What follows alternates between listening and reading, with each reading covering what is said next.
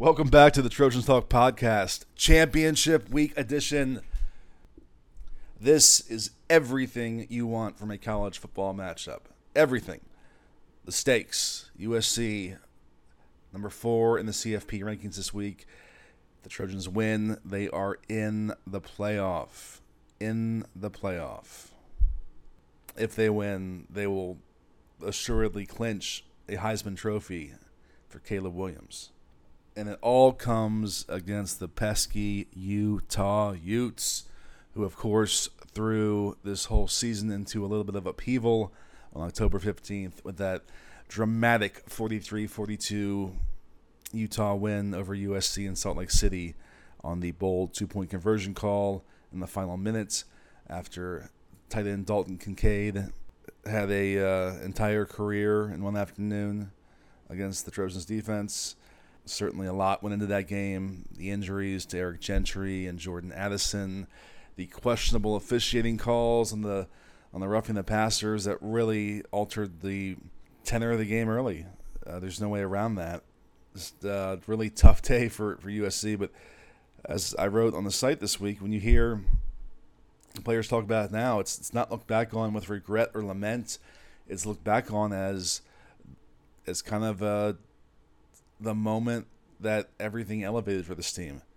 As Justin Dedich has put it multiple times, it was the moment that he realized what this team was made of and was truly capable of, when he saw the reaction and how much guys cared in the locker room. And he just saw a different level of hurt to that loss than he'd ever seen. And certainly he'd been through a lot of losses here in his time at USC.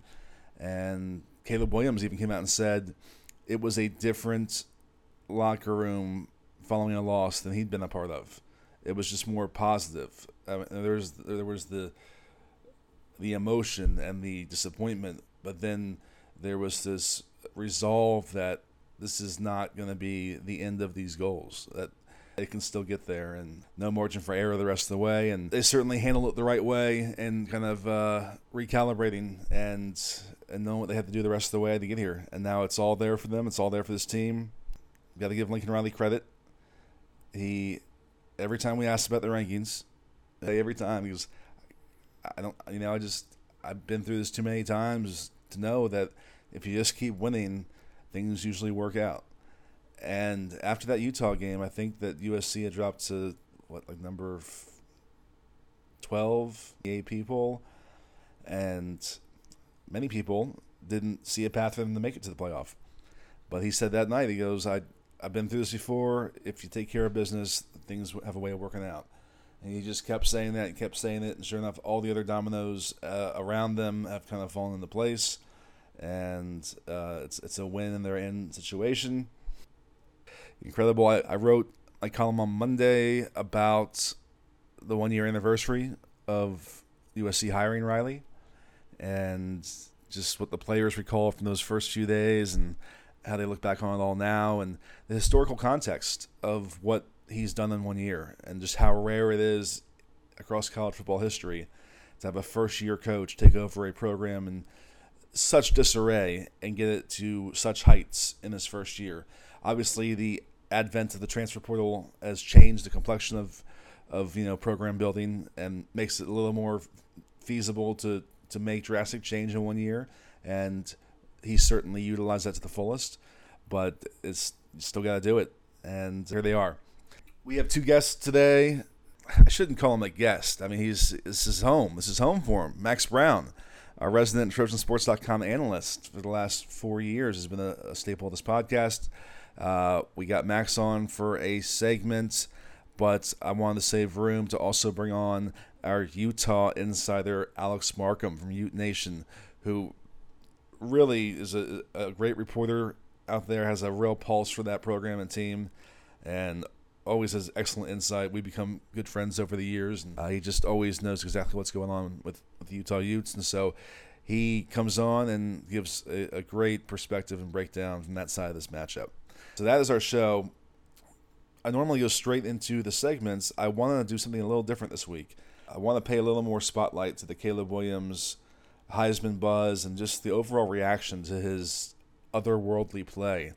And I want to play you some clips from the interviews this week leading up to the game. after the game Saturday, one of the main storylines obviously was Caleb Williams, moving into the forefront of the Heisman race. Once Ohio State and C.J. Stroud lost, it really seemed like the path was clear for Caleb. And we asked him after the game Saturday, and he really sidestepped that question as if it were an oncoming pass rusher, like he does, and didn't really want to engage on it.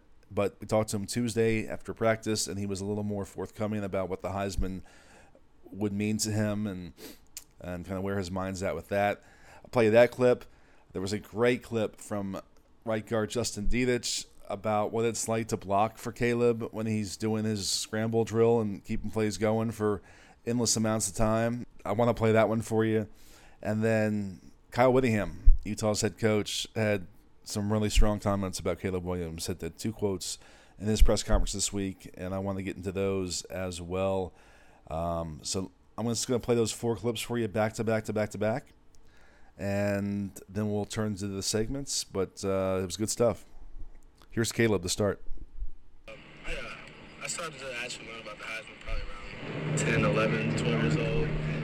And it's been a goal of mine because I think I'm the best, and that's one of the trophies that kind of represents that. So when I was younger, for sure, it was on my mind a little bit more than now.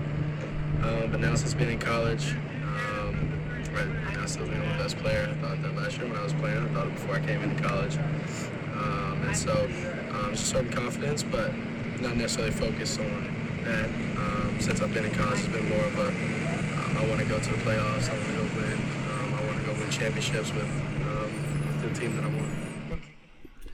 All right, that was Caleb Williams, and let's get you to Justin Dedich, maybe the best quote on this team consistently. This is Dedich talking about the play where Caleb pretty much ran in a complete circle around the Notre Dame defense on Saturday before taking off and getting a big game in his legs. But it was just a classic Caleb Williams play, and I think that Dedich really puts it in perspective what it's like to be on the field for one of those. I didn't know who to block, man. I was just like, I went right, I went left, and I was like, what's he going to do? I thought maybe he was going to slide. And I was watching it, I kind of looked like a dummy. I was just running around my head. But it's just unbelievable, the things he can do out there. So. I guess you don't really think about that for the lineman when it's spinning around. Like you find yourself like blocking someone into like where Caleb is going just on accident. Like that happened to me actually at the end of the UCLA game. Latu, I pushed him right into Caleb and he got a sack, and I was like, great. So sometimes it's just best to let him do his magic and just watch, spectate. So just sort of stand in the way. Yeah, exactly. All right, that's Justin Dedich. And let's give you some Kyle Whittingham, huh? Caleb Williams was great the first time you played him. He's been great every game. Show me a game where he's not great. Yeah. Is he even better now that he's, 6 more games in? I would say yes. I think he just keeps getting better and better. He's maybe the most difficult quarterback to sack that we've ever come across that is also a great throwing threat. I mean, we've played some athletic quarterbacks that were really like a wide receiver playing QB or whatever, but as far as a true QB, nobody harder to sack than that guy. He keeps the plays alive. He extends the plays. He keeps his eyes downfield incredibly well during the scrambles. He very rarely glances at the rush. He's always just seeing it peripherally, and he seems like he's got eyes in the back of his head. I mean, some of the escapes that he has are just fantastic. And so, and he's only 20 years old, second year out of high school, a true sophomore. So what he's doing is pretty, very impressive, and odds-on favorite to win the Heisman, I guess, if that's, what we're hearing nationally. That's part one of Whittingham, and he was asked about it again later on and had another great comment. So here's Whittingham part 2 on Caleb Williams.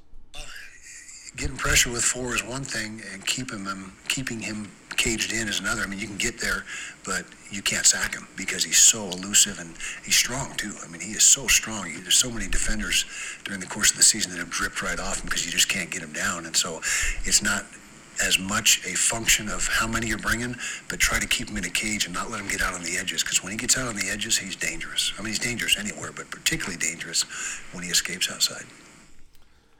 All right, so just a little taste of the press conferences from this week. You can certainly watch all of USC's press conferences on TrojanSports.com. They're all up there from the week. We talked to the 4 team captains, Caleb included, and Lincoln Riley, of course, and Alex Grinch. But right now, we're going to talk to Max Brown, our resident TrojanSports.com analyst, and get this show going. And we're back onto the show every week, almost every week that we're doing it. Our resident TrojanSports.com analyst, the former USC quarterback, Max Brown. Max, good to have you back again. A lot to discuss. How are you doing? Good to be back. Yeah, another win. Great week, and hopefully a great week ahead, too. Pac-12 championship week, a short week for the Trojans, a short week for TrojanSports.com, getting all this content ready to go for Friday as we head to Las Vegas, USC versus Utah, the rematch, all the stakes on the line in the Pac-12 title game. Obviously, I expected a little bit more drama this week, but like everything has fallen into place with the playoff. USC up to number 4 in the rankings this week. So it's pretty simple and clear. Win, and they are in the playoff. What a sentence to be saying for this team, this program. Incredible. And then Caleb Williams. Really not much more to prove in the Heisman race. He pretty much took care of it last week. The path was cleared when Michigan blew out Ohio State. Really knocked C.J. Stroud kind of out of the picture or down in the picture. And all Caleb had to do was play well versus Notre Dame. And, of course, he did again. So that's pretty much locked up, barring some just, unforeseen scenario. But, of course, there is still work to be done. USC must win this game. Max, set the stage for us. How special of a week is this for USC football? Yeah, it's huge, and obligated to just, reminisce on where we were 12 months ago. I remember doing the Lincoln Riley press conference, and obviously we were excited a year ago about, the new movement, but the fact that it's happened this quickly is remarkable. And I sense that storyline is well documented, and I feel like everyone's saying it, but we're doing a disservice if we don't acknowledge it again, just because it's ridiculous. I mean, this was a bad football team last year at 4-8, and now we're 11-1 with everything we want ahead of us. And barring unforeseen circumstances, we have the Heisman Trophy winner in year one of the Lincoln Riley era, which is ridiculous. I think for this week, though, obviously opportunity versus Utah, and it's somewhat symbolic in terms of Utah's been the program that's climbing every year for the past 5 years, and really has been the class of the conference the past few years. And so SC, obviously taking their position back, or at least an opportunity to do so. It is funny, the mind games that both head coaches are playing. Kyle Whittingham is talking up the underdog role from Utah, right, which if you stop, you're like, wait a sec, Utah beat USC, but I don't blame him. He keeps talking it up. And then on the flip side, Lincoln Riley's message to the team, we talked with Tuli Tuipulotu on Monday, and Lincoln said, hey, don't buy into this revenge story. That's not what this is about. This is about us. It's about USC. And so you can see two world-class head coaches work their craft and play not mind games, but position their team accordingly. No, mind games. Go with it. I was gonna go there myself. It's one of my favorite traditions in college football is the non-underdog to build himself into this backs against the wall, all odds against us team. The funniest, I think, in recent years was always Alabama. There'd be one player would go, no one thought we could do this, and here we are, and every single person expected you to do this. In the case of Utah, it's definitely a toss-up game, but no underdogs here. However Whittingham wants to play it is his prerogative. But with the mind games, I wanted to carry that further and go to Lincoln Riley last week in the post-game press conference says, I was sick and tired of hearing everyone say how Notre Dame was just going to run all over us and how we couldn't stop them and this and that.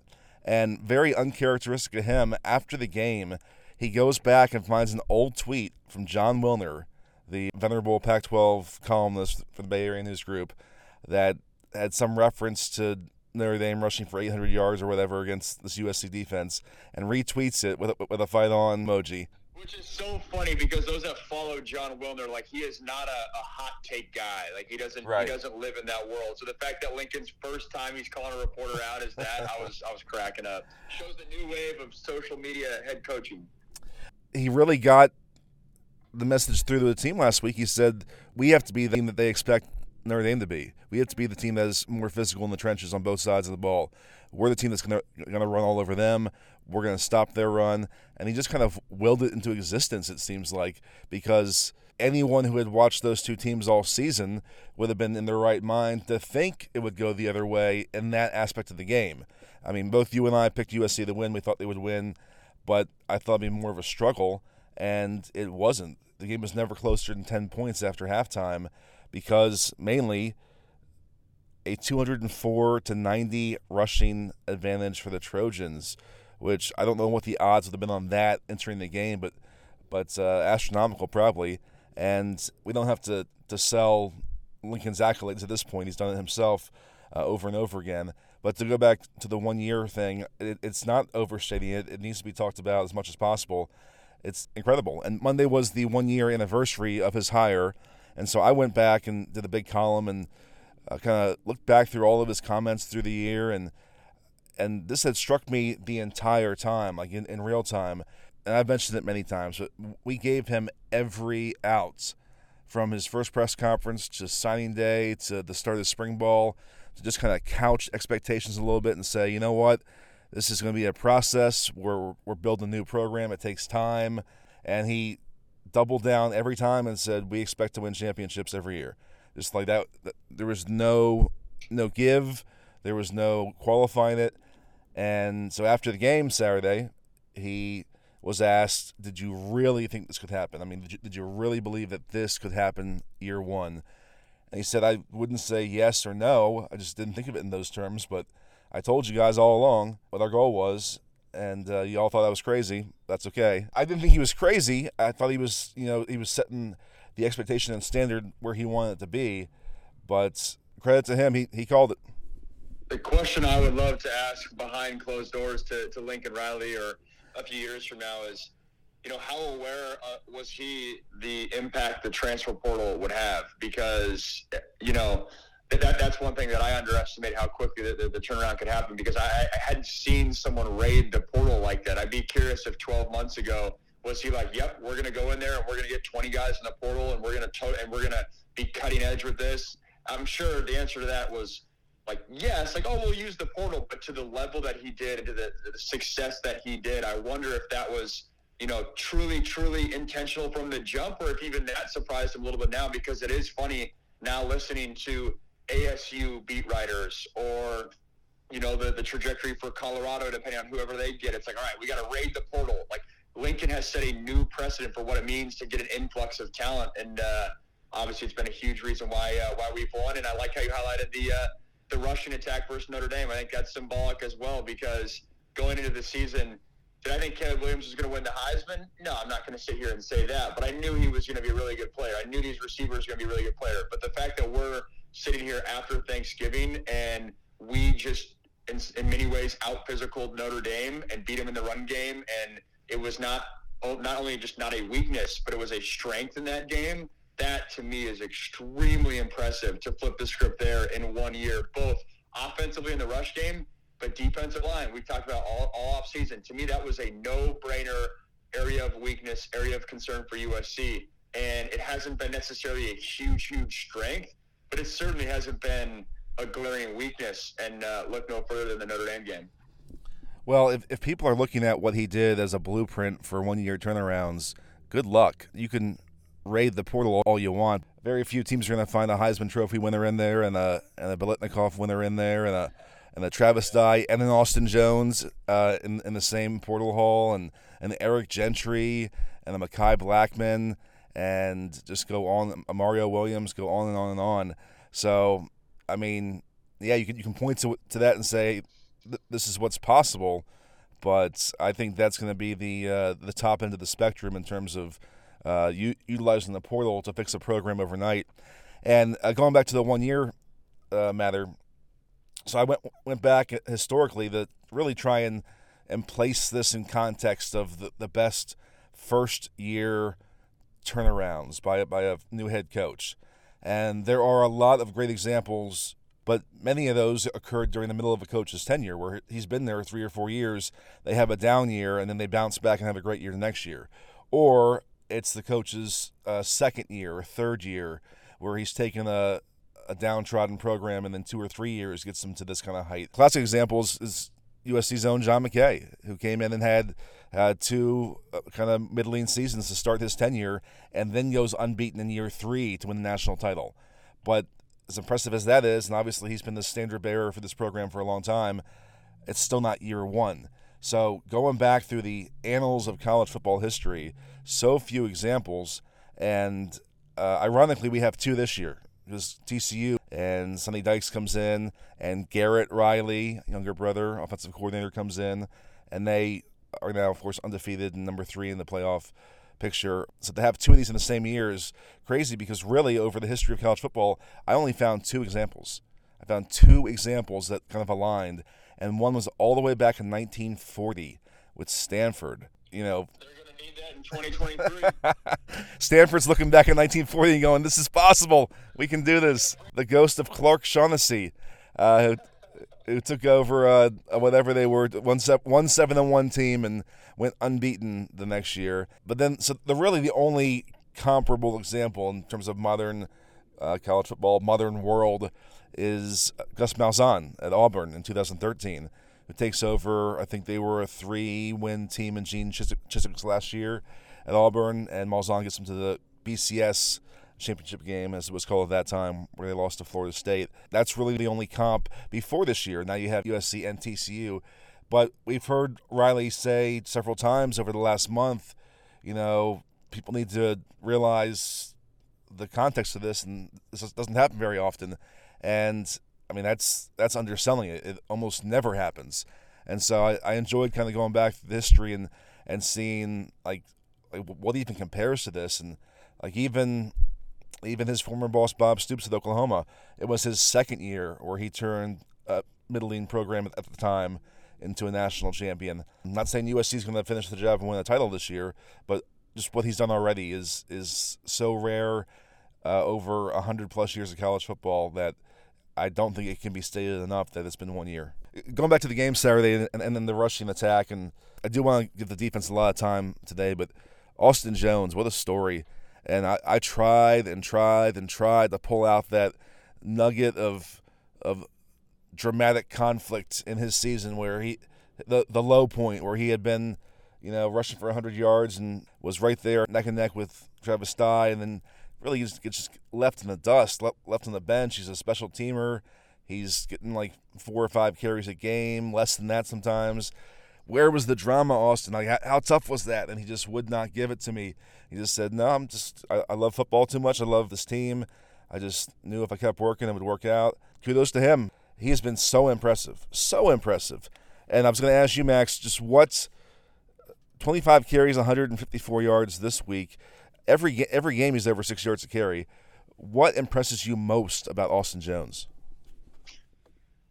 What impresses me the most is the fact that it wasn't just, you know, the offensive line opening up holes or him having success because everything's wide open because our passing attack is so strong. Like, he had yards that it's all Austin Jones. It's, you know, he's getting contact at yard 1, yet he's making 2 guys miss and getting an 8-yard gain. Like, that was on his back. I love he seems like Travis Dye was really patient and obviously a big time back, but I love Austin's like ability to his one cut ability, the one where he sees it up the field, boom, it's juke a guy out, put your foot in the ground and cut up the field. Love the explosion there. But then also the balance with it, the patience as well, I think is super impressive. But big picture, just the idea that he stayed ready, and, you know, it's a testament to what Lincoln and this staff has done, where you're getting these transfers that I'm sure they all came in with some sort of mindset of, obviously, I'm going to come in here, have a huge impact, play right away, and turn this thing around.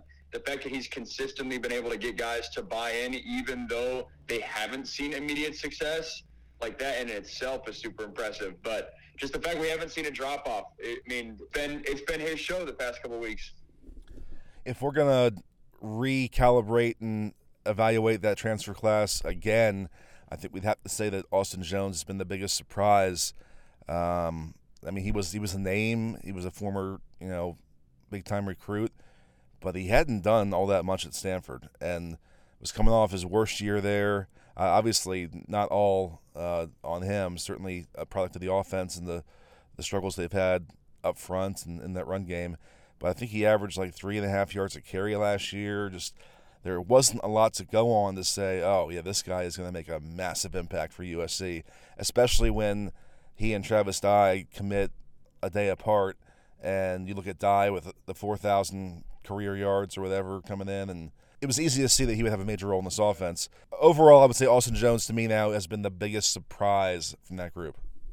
Yeah, it's funny you say that. It's a really good question because when you go down the transfers, I mean, Gentry, I knew he was going to be solid. I think he was going to be this good. Maybe not, but Right. You knew he was going to be a player. Bryson Shaw, he's obviously come on the past month, obviously coming from Ohio State. Sure. You're expecting bigger things there. Shane Lee, I think that's fair. Mekhi Blackman, you were expecting big things in Colorado. The other surprise in the opposite direction to me, and it showed out a little bit in the Notre Dame game, is Jacoby Covington, in that, you know, I've covered the Huskies a little bit, calling a couple of their games, and he was a big name for them and kind of the next up in what they call DB, like West Coast DBU, and the fact that he had not played significantly or like had a major role this year, and then, hey, gets the nod versus Notre Dame and is asked to be a big physical corner in the boundary, and statistically he didn't necessarily produce at extremely high level, but he's a guy where maybe I'm surprised that he has not had the impact he's had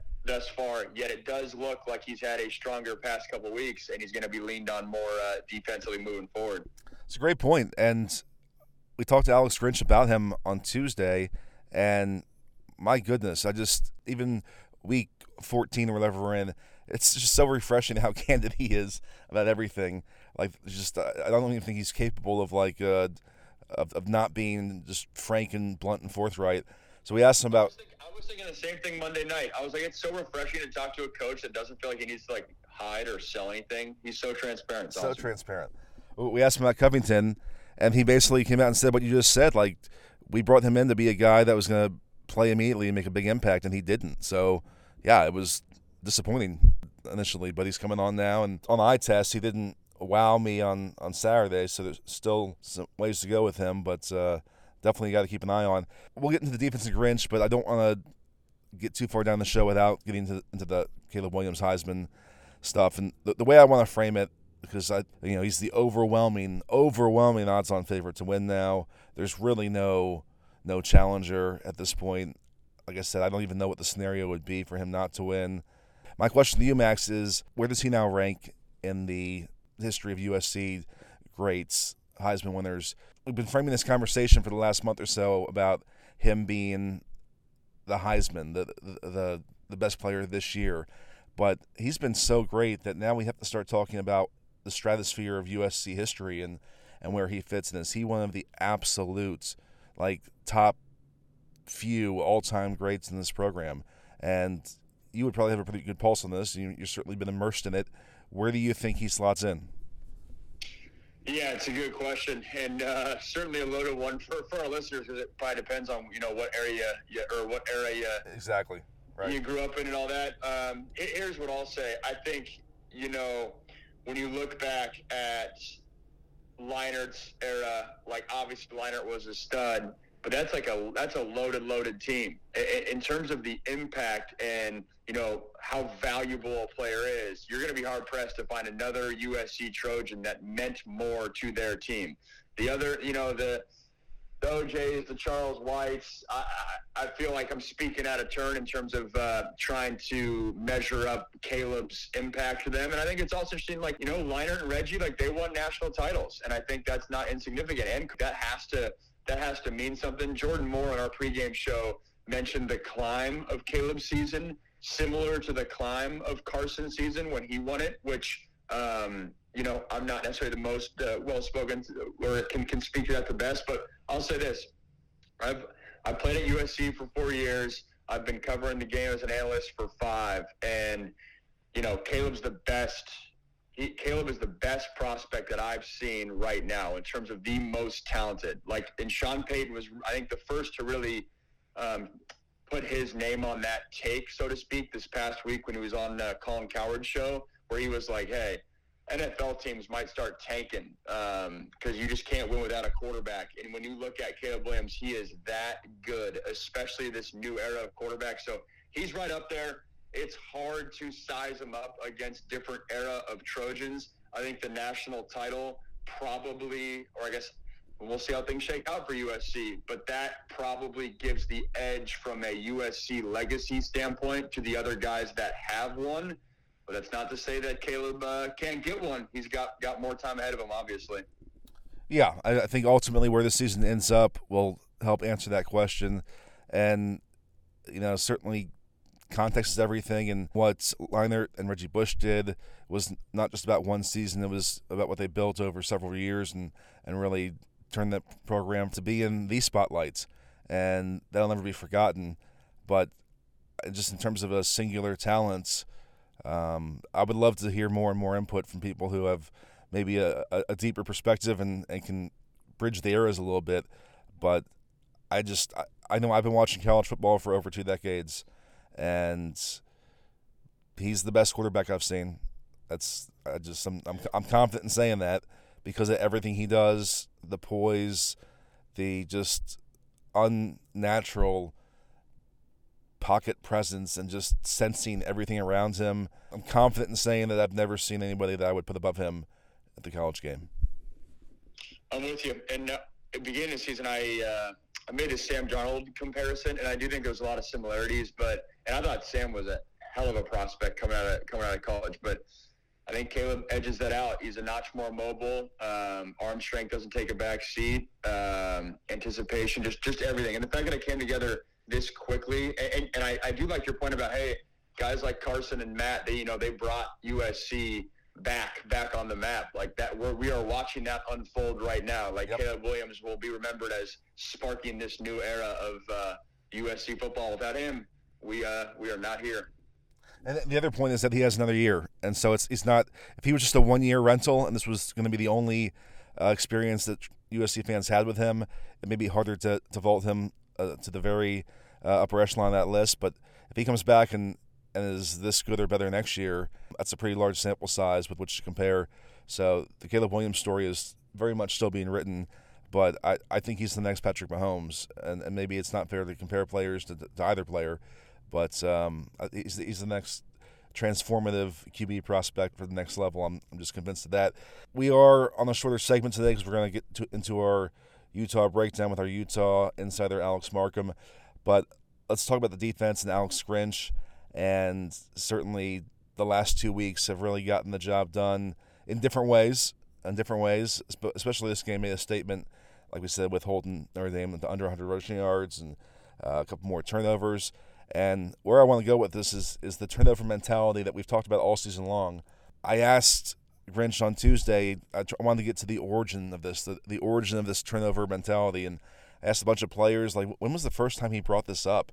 And to a man, they're all like, the very first time he talked to us.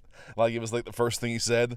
It's his emphasis. So I asked Grinch, I'm like, where's this come from? And he's a bit of a mad scientist when you get him going on things, and like his mind just works so fast, and he gets talking fast and covering a lot of ground and bouncing all around. He's throwing out stats and studies and going, empirical data shows you that if you have 24 turnovers, that equates to 9 wins almost every time, and this and that. And he goes, there was a study done on NFL preseason games, which is the great equalizer, because you have, first-teamers and third-teamers, and it's a mix of players, but across the board, the team with more turnovers won X percentage of games. And it was really enlightening into just the way his mind works, the way he studied the game, studied analytics, and just has convinced himself that this is the most important thing that we can be good at. And maybe that's because of the personnel that he inherited, knowing that there was going to be weaknesses to offset. But, we've said it before, it's not a fluke. And after the game, the players kind of got a little defensive about that and said, people want to say it's luck that we keep doing this. It's not luck. This is who we are. And that comes from Grinch. And I guess if there's a identity I would want to have defensively, it's taking the ball away as much as they do. It's really impressive. Yeah, your point about the preseason games, he shared that with us on Monday Night Trojans Live. I thought it was super interesting. Just to expand on that a little bit, he said, we did a study in which, like you said, third stringers, first stringers, all of that, like, what is the impact of turnovers in a game? Well, it doesn't matter what yards you get, third downs are critical measuring stick, red zone's a measuring stick, but but turnovers specifically, and it was clear as day. You win the turnover margin, you're disproportionately able to win the game. And I think what sticks out to me most about this USC defense is, oftentimes when teams give up a bunch of yards, they start panicking, right? They start, finger pointing a little bit. That you can get down, and it can be a snowball effect, especially at the college level with momentum. With this defense, they don't blink when they do get beat, and I think it allows them to get back up and create those turnovers. Like even in that game, right? Michael Mayer, he's doing some good things, getting on top of safeties, having the 2 touchdown catches, but you're not blinking and you're trusting. And I also think, and to finish that point, like Caleb Bullock then comes up with a big time interception. And I also think Caleb Williams does have an impact on this defense in that when you do not have to keep a team under 20 to win the game, even under 30 at this point. I do think that allows the defense to stay engaged when things aren't going their way, knowing that, hey guys, all we got to do is just get one of these turnovers. It's like searching for that like little pot of gold, and it seems like every single week you find it, but it's like mentally, I think it's a big reason why just the idea that Grinch is able to keep guys believing, keep guys engaged, even when they are giving up yards. It's been remarkable to see, and the idea that they're plus 22, it's not even close. Like that number is ridiculous. The second place team is not even close, and credit Grinch, you get what you emphasize, and he's been emphasizing turnovers. Yeah, I think they were 8 or 9 ahead of the next closest team in the country in terms of turnover differential. That's crazy. Just running away with it. They're at the top of a lot of national stats, the third down conversions and other stuff. I mean, this is a team that's just very well put together across the board. All the talk about Caleb Williams and the Heisman maybe overshadows a little bit that Tuli Tuipulotu is like a top 3 or 4 finalist for every major award that he's applicable for, and having one of the great defensive seasons in recent USC history. It's past the point of talking about will he be an All-American. He has a chance to take home one of these top national prizes as well. We'll see what happens, but he's certainly stamped his place on this team, and I think that down the road, if it doesn't happen this year, I think that Kalen Bullock is an All-American caliber player. He's got 5 picks now. I think a full season of a healthy Eric Gentry, maybe he can get to that level at some point. There is talent on this defense, is what I'm saying. You're spot on. The Tuli thing is so impressive, and it was cool seeing Grinch's reaction to, what Tuli's meant to this team, because for me, like, I knew Tuli was a good player, really good player this time last year, but to this level, like this jump, I was not expecting this. And it's cool to see how Grinch's defense has utilized him. And I think the nature of Grinch's defense, utilizes the skill sets for a Tuli really, really well. And for those athletic defensive linemen, the shifting, the slanting, the ability to play inside and then stand up and then move them around, like that is what Tuli Tuipulotu is. So I think the marriage of Tuli and Grinch stylistically is a big reason why this played out. And I'm fascinated to see how Tuli's future plays out because, when you watch him on film, he can play inside and he can be that interior presence. When I met him when I was next to him in person on Monday night, he's not crazy big. Like he's not the biggest defensive lineman in the world, hence why he's a little bit more athletic. And so with that, he could be a 3-4 outside linebacker. He could be a 4-3 defensive end. All those positions are vastly different, yet I think he could have a future at all of them. So interested to see how he goes, but cool to see how Grinch has utilized a defensive player's skill set. Usually you always see like offensive players moving around and Jordan Addison lined up inside, outside, running back, whatever. You don't always see that from a defensive player, and credit Grinch for mixing things up so offenses can't key on Tuli. Good stuff. I was going to get us to our predictions to close it out, but I forgot our best segment. We didn't do it yet. Your favorite Lincoln Riley play call from last week. I would be depriving entire fan base if I didn't get back to this. So the spotlight is yours, Max. What was your favorite Lincoln Riley play call from this game? My favorite Lincoln Riley play call came early on in this game. I believe it was like 14 minutes left in the first quarter. The pass to Lake McCree early on that fooled me up in the booth, and I'm sure it fooled the broadcast as well. Nothing flashy per se, but it's calls like this that make this USC offense. You just can't guard it. When they're doing stuff like this, you really can't guard. You really can't guard them. You fake the inside zone to the left. Then you roll out right with Caleb Williams. So first, you're having to navigate Austin Jones. Second, you're having to navigate Caleb Williams on the move. Third, you're having Jordan Addison as a decoy going right to left on like a swoop motion like he's going to have a reverse. That's a decoy in itself. And then, the fourth option, all of which is playing out in like 1 second of real time. Fourth option is Lake McCree into the flat. Like, good luck defending that. This USC offense has so many weapons. Go back and watch that play. It's cool not only because of the design itself, but also just how seamless it comes about, right? That's the second play of the game. Like, usually with average offensive coordinators, you feel like that's the type of play like they load up for throughout the game. The fact that Lincoln's throwing it out there, second play, like, love his play calling, love the creativity, and love how every single skill player in this offense is always an option on every single play. Yeah, I tweeted right after that play that I thought that if he had given it to Addison, he probably could have gone for 20 or 30 yards, given the space ahead of him. Which is why they called it. They called the reverse like a couple plays later. I loved it. Exactly. Yep. And I said, man, you got to be a special play caller when both of your options would have gone for 30 yards. But good choice. Good choice. Well, let's close that with predictions and just quick thoughts on the rematch. Obviously, everyone knows what happened the first time, the 1-point loss on the bold 2-point conversion call by Utah in the final minute. Tough game with, obviously, Gentry and Addison went down that game. Some questionable calls factored in.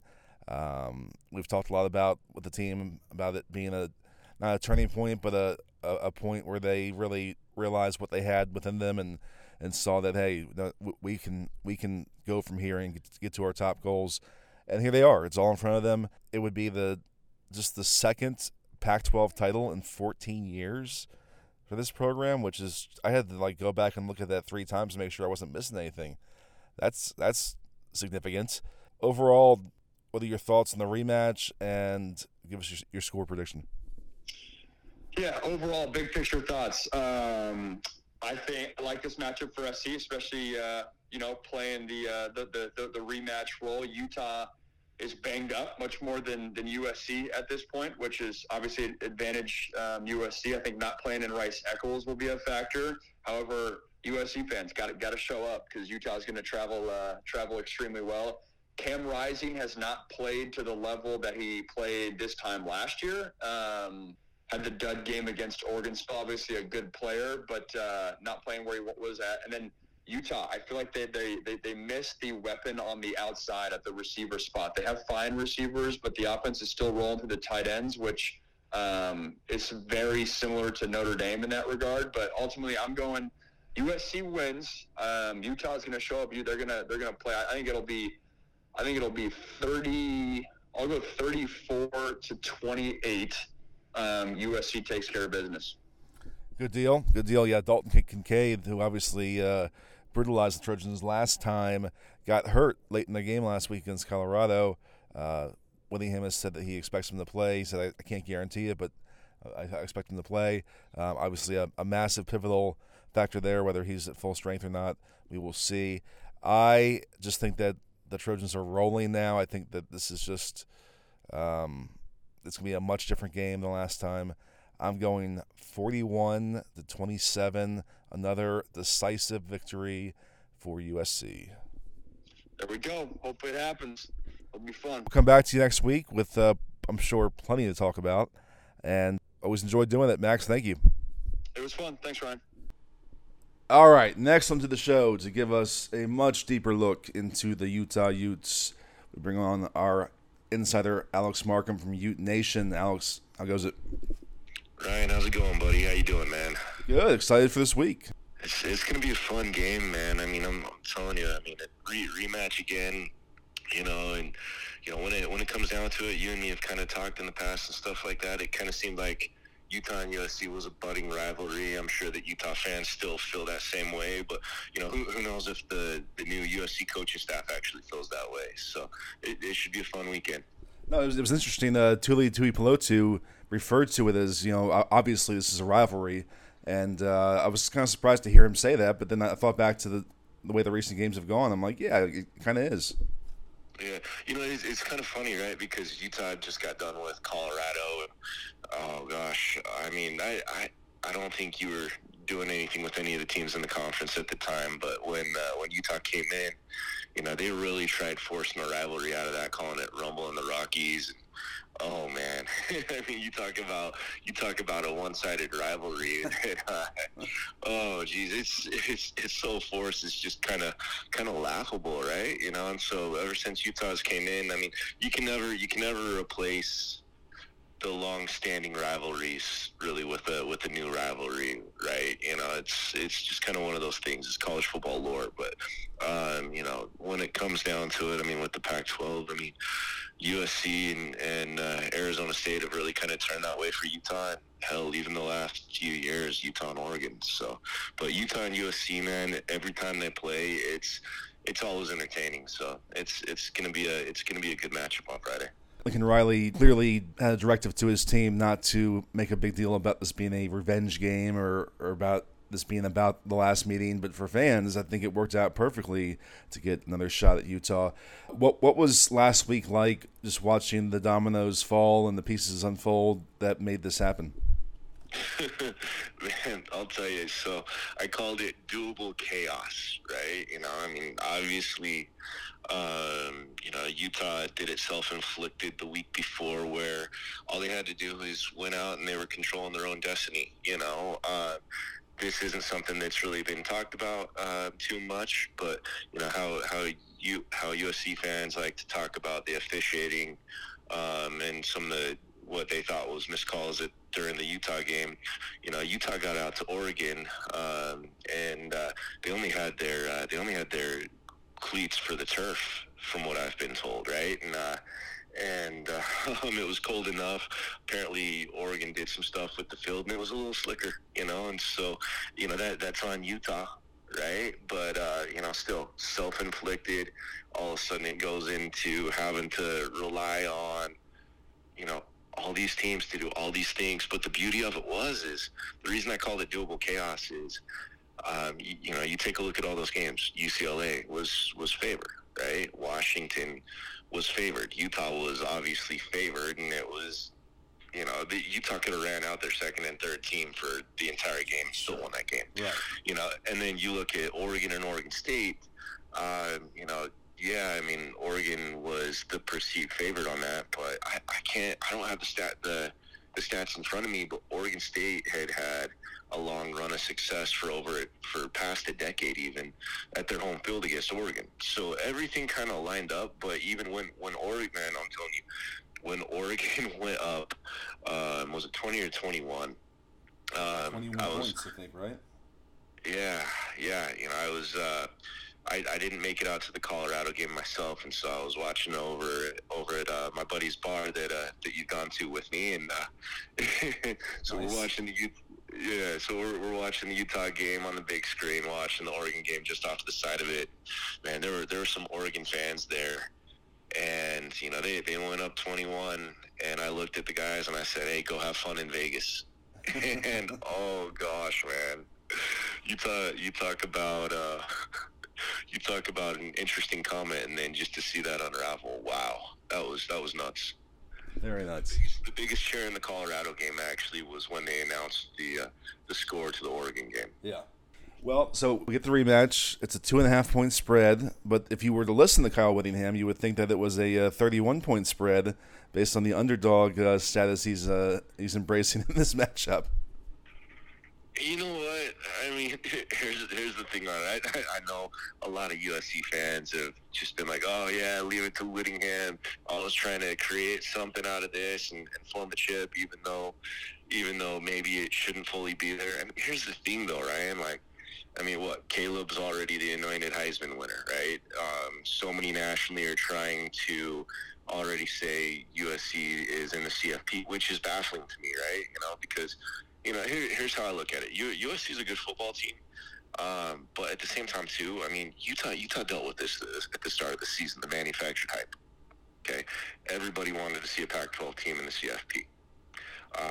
Utah early on was not near as good as everybody had billed, right? And so I feel like that's kind of playing a factor into it when in reality, again, I'm not taking anything away from USC, okay? USC is a great football team. Well, this game and these teams are a lot closer matched than a lot of the conversation is going right now on the national airways. Fair enough. I think that USC fans are certainly respecting the challenge of the matchup, though, especially after what happened in October. Let's get into the matchup and kind of get into the Ute side of things here. First of all, I'm fascinated by the Tavion Thomas situation. He's just done for the rest of the way. Was it an injury or other factors? What kind of spurred that? I mean, yeah. So they'll say it's internal. They'll allow Tavion to call it a toe. I'm not denying that it had something to do with the toe injury, but yeah, he has been a headache pretty much the entire football season and into last off season, and it was interesting to watch some of the guys in the Colorado game because you could kind of tell like a dark cloud had been lifted. So yeah, it was not an injury. I mean, like, look, if anybody wants to dispute me on that, if Tavion was to hear this and wants to come and dispute me, all you got to do is go back to his social media page, and ever since then he's not even making a comment about the guys during their game last Saturday, and if he's talking anything, he talks about himself. So, yeah, no, he's off, and Utah is better for it, to be honest. He was not – he really only had a outstanding last second half of the 2021 season. He rarely regained that form at all this year. It was that bad. Well, they certainly have talent in that backfield still.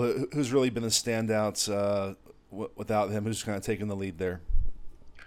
And that's the crazy thing. You mentioned that. I mean, Utah's always got a good running game, but, there's been injuries, and they've really had to dive into their depth. And then, transitioning former quarterback Jaquindon Jackson, who's 6'2", 230 pounds, over to running back. It's taken some time to develop him, but things have really kind of clicked for him the last two games. I know one of the big regrets for Utah in the Oregon game is the fact that he only got 3 carries, because if you go back and you watch those carries, how he was running compared to Tavion, it's a huge difference. And, you go back and you watch that Colorado game, and he busted a 66-yard touchdown at 6'2", 230 pounds. He's hitting that second and third level, and he's just that often with a guy that big. Additionally, Mekhi Bernard, he's played the majority of the season for Utah. He hasn't been healthy up until I would say legitimately his first game at 100% health was the Colorado game. And he's looking a lot more like himself. And so those two right there are a good 1-2 combo. Freshman Jalen Glover, who was a 4-star recruit coming out of Florida Gatorade Player of the Year last year. He's a solid third option. But you're probably going to be looking at Bernard and Jackson. And when it comes down to it, again, I mean, you guys saw it in the USC game. Mekhi is such a valuable weapon in the passing game out of the backfield, and so that's where he's probably going to be utilized the most. But he'll be utilized more in the running game than he would have been in the first USC game. Gotcha, good stuff. Cam Rising is not fully healthy. Has not been running as much of late. Where would you kind of gauge him on the 1 to 100% scale of where he's at, and how much does that change the offense, not having his full dual threat abilities? With that, I mean, you watch him at the games. In the last 2 weeks, he's had the bigger knee brace, right? Didn't do well against Oregon. Again, if that thing is true about the cleats in the field, like I was talking about, that can make a little bit more sense because of him having the knee injury and why he was so off that game, right? Again, that's not an excuse. They had the opportunities to win, and they didn't do it. But Cam, it's tough to gauge a percentage because we don't get to watch practice, and Utah's coaches keep that extremely close to the vest. Sure. Even at that, like when we're able to know know certain things. If we put it out, we get scolded by the SIDs at Utah. But what I can tell you is, I mean, look, he's not going to be the complete running threat that he was against USC, which he actually got hurt in that game and played through it. So that tells you a lot about his toughness. But his passes, at least in the Colorado game, seemed to be a lot more on point, fitting it into the tight windows, had the confidence back. So there, granted it was one half because Utah was blowing them out so bad. Yes, it was just Colorado. But at the same time too, I mean, USC's pass defense isn't the greatest. So, there's opportunities there for Cam. He's definitely not 100% though. The other big health question, of course, is Dalton Kincaid, who I guess got hurt on a touchdown reception last week. I heard what Whittingham said, that he expects him to play. What's your pulse on that? And if he does play, is there a chance that he's not the same guy? Dalton's a dog, man. He's going to be out there. He'll be playing. There's no way he'd miss a game like this. And so within all that stuff, how effective he is, it's yet to be determined. I mean, to me, everything I heard is it was more that he was extremely sore. It was a bad fall. It was a really bad fall. So he's lucky that it wasn't something that would keep him out a long time. But the beauty of he's kind of battled some injuries since that USC game as well. Okay, so that's where, like, with him and Rising going down, that's where you had kind of seen the offense tail off a little bit up until recently. But within all that, Utah's had the emergence of another tight end, Thomas Yasmin. Man, just go back and watch the Colorado highlights and see him take a short pass, hurdle over a guy, and start juking his way and busting past everybody to the end zone. It's Utah's got an embarrassment of riches at tight end, and yeah, man. I mean, Dalton will be in there, but it also wouldn't surprise me if as Yasmin is the leader yards wise from the tight end position this game, and that's saying nothing bad about Kincaid's health. It's just saying everything to the fact of Yasmin is an emerging threat if USC doesn't take him serious enough. I know USC has struggled with tight ends. Yasmin's enough to burn them. Yeah, that Kincaid performance from October has haunted this defense ever since, or at least the fan base. So everybody in the stadium, and I'm sure every USC fan and even every USC player, knew the ball was going to Kincaid the majority of the time, and you couldn't do anything to stop it. That was one of the craziest performances I've ever seen from a receiving threat. It was nuts. It was, and I'm not sure what adjustment they make this week, but I'm sure they'll try and do something different on him. But that's obviously one of the main storylines of the game, and the last thing that USC fans want to hear is that there's two tight ends to worry about. So good stuff. Well, I mean, you add to the fact of that too. It's Utah's leading receiver is Devon Vele. Yeah. And I mean the guy is 6'5", over 200. He's 6'5" and close to 220 pounds, right? And so long wingspan, huge catch radius. I mean, yeah, he's a wide receiver, but when they want to run him when they want to spread him out and run him in one of those sets that maybe like a Brant Keefe would have ran before he got hurt. Mm-hmm. That's dangerous. So yeah, I mean, Utah's wide receivers aren't going to scare anybody. But Vele is that one that can do it, and then yeah, I mean, just all their big threats are big targets. So yeah, that's definitely something that could cause USC trouble. Well, obviously, the last time these teams met, there was not much defense played overall, but you were telling me earlier this week that the Utah defense has really kind of turned the corner. I know that I listened to that Whittingham press conference, and he was talking about that second half against USC being the turning point for that unit. What's different with this Utes defense? It's reps. It really is. It's reps.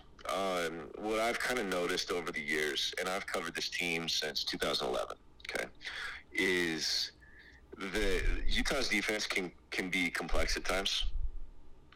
And so, because of that, it can take some guys a little bit longer to learn it in key positions. You're seeing that from the linebacker position, okay? With Mo Diabate as well as Lander Barton. Both of those guys have came on really strong lately. Additionally, safety position. Malone Monteale was playing nickelback. He recently went into the transfer portal. Malone's a great guy, right? But he was getting beat more frequently than the others in the secondary. There's no other way to put it. And so Utah, it hasn't been solely Cole Bishop, but Cole Bishop has sacrificed at safety and moved to nickelback and really kind of shored that up. And they've been able to do that because a lot of the safeties that they brought in the offseason, which is another position that can be a little bit more difficult to catch on to immediately at Utah, those guys have caught on, and so those are two crucial positions within this offense. Outside of that, when Utah was playing USC at the very start of the season, they had 3 defensive tackles quit. One was right before the Florida game, and 2 were right after the Florida game. Okay. And so within all that, they were having to build that depth back up again, and so it was, the defense was going through some turmoil early in the season. And they've really shored that up. Simote Pepa has been a huge integral part of everything, along with Junior Kafuna now. Again, it's just everything about this defense feels different. I also feel like that USC game was kind of a coming out party as the next big Utah cornerback for Samaya Vaughn. And he's just continued to progress since then. He's 6'3" and runs a sub 4.340. Really good cover corner. So Utah's got the dogs, they've got the horses to be able to keep up with USC's offense. And the one thing about Utah too in these big games, man, is there's when it comes to Utah's defense, there's no room for error against Utah's defense. Utah, you'll be in a close game against Utah, and you can make the smallest error. Utah's defense will take advantage of it, and then next thing you know, it's a multiple score lead. Well, to bring it full circle to all the national attention on Caleb Williams and everything, what is your confidence level that the Utes can do a better job containing Caleb Williams than anyone else has done this last 6-7 weeks? It's when I talked about rivalry at the start of this, what do you do with rivalry games? You take all the stats and you throw them out the window, right? So one of the big things Utah has going for them is the been there, done that aspect of everything, right? They've been to the Pac-12 championship game. This will be the 4th time in 5 years. They're coming back to defend their crown. So a lot of guys know what it takes on that stage, on that scene, right? USC's got a great coach for that in Lincoln Riley. But Utah definitely has the upper hand in that experience. And so I think that's going to go a long ways for Utah in this. So my confidence level, it's I feel good about Utah coming out with the win, just primarily because Cam seems to be more of himself now. Utah shored up the running game and seems to have a really good combo there now, as well as the defense is really peaking at the right time of the year. I mean, Utah lost to Oregon, man, but that was not on the defense. That was not on the defense at all. They were stingy as hell that entire game. In the first half against Colorado right up to halftime had negative yards. They'd only had 1 first down with like a couple minutes left in the first half. So Utah's defense is no slouch. They've improved tremendously. I know, and look, I know USC's offense has really improved and done well. Austin Jones has stepped in and really picked up for Travis Dye, which that was heartbreaking. He's such a good dude. You hate seeing something like that happen. Yep. But honestly, man, I expect a really damn good game. I feel good about Utah coming out, but again, it is a form of a rivalry game. Anything can happen. Well, let's close with a score prediction. What do you have? Oh gosh, man, let's see here. So what everybody doesn't know is you and me have been working on some collaborative pieces. So, God, I can't even remember what I put it to here. I want to say, oh gosh, I believe it was something around 40. It was something around. Let's see. I want to say it was 45 to 34, something like that for Utah. Okay. And I could be off a little bit. I mean, look, it should still be a high scoring game. I fully expect Utah to be the one making the crucial stops. One thing Utah needs to hope for, which it doesn't seem like USC's kicking game has been that great either. But the one thing Utah needs to hope for is that they don't have to rely on their place kicker in a crucial time of the game. Because that easily could be summed up as, Cam had a difficult game against Oregon, but Utah had to go for it. They missed one field goal that was under 40 yards, and then they had to go for it at their own 11 and at their own. So they went for it at the 11, and then they went for it at the 26. Both spots that should be easy field goals, right? Should be, yeah. And Utah just barely lost that game. So if Utah's kicker has to be out in crucial points, that's trouble for Utah. That's extreme trouble for Utah. Well, great insight, Alex. We appreciate it. And like you said, we have some collaborations that we'll be posting on the site here soon. Yeah, it should be a great game, and I'll see you in Vegas. Sounds good, man. Hit me up when you're out there. It's going to be good seeing you. You got it. Always great having Max Brown on the show. I mean, we've been doing it for 4 years now, so but love getting his takes and the breakdowns we've been doing of his favorite play calls of the week this year has been my favorite segment. So always love to get him to put that analyst hat on and go into the X's and O's, and I feel like I learned something each time. And then great insight on the Utes from Alex Markham. Can't wait to get to Las Vegas. Still trudging through the last of our stories and some features we want to get posted. And who knows when I will get to Las Vegas, but I will be there. Myself and Jeff McCullough will be there as the TrojanSports.com team, and we'll have all the coverage for you, pregame, postgame, aftermath, etc. Stick with us, and if you're not subscribed, join us in our in-game discussion on our Trojan Talk board. It's always fun. It's one of my favorite parts of game day is chopping it up with all our subscribers and riding the ebbs and flows of the action and the real-time responses, and it's always a good time. And we've had obviously our best game day threads this year. So join us on there and get all of our coverage, and we'll come back in some form or fashion on the podcast. I would assume next week that there's going to be something to react to, break down, and discuss. Thank you very much for listening all season.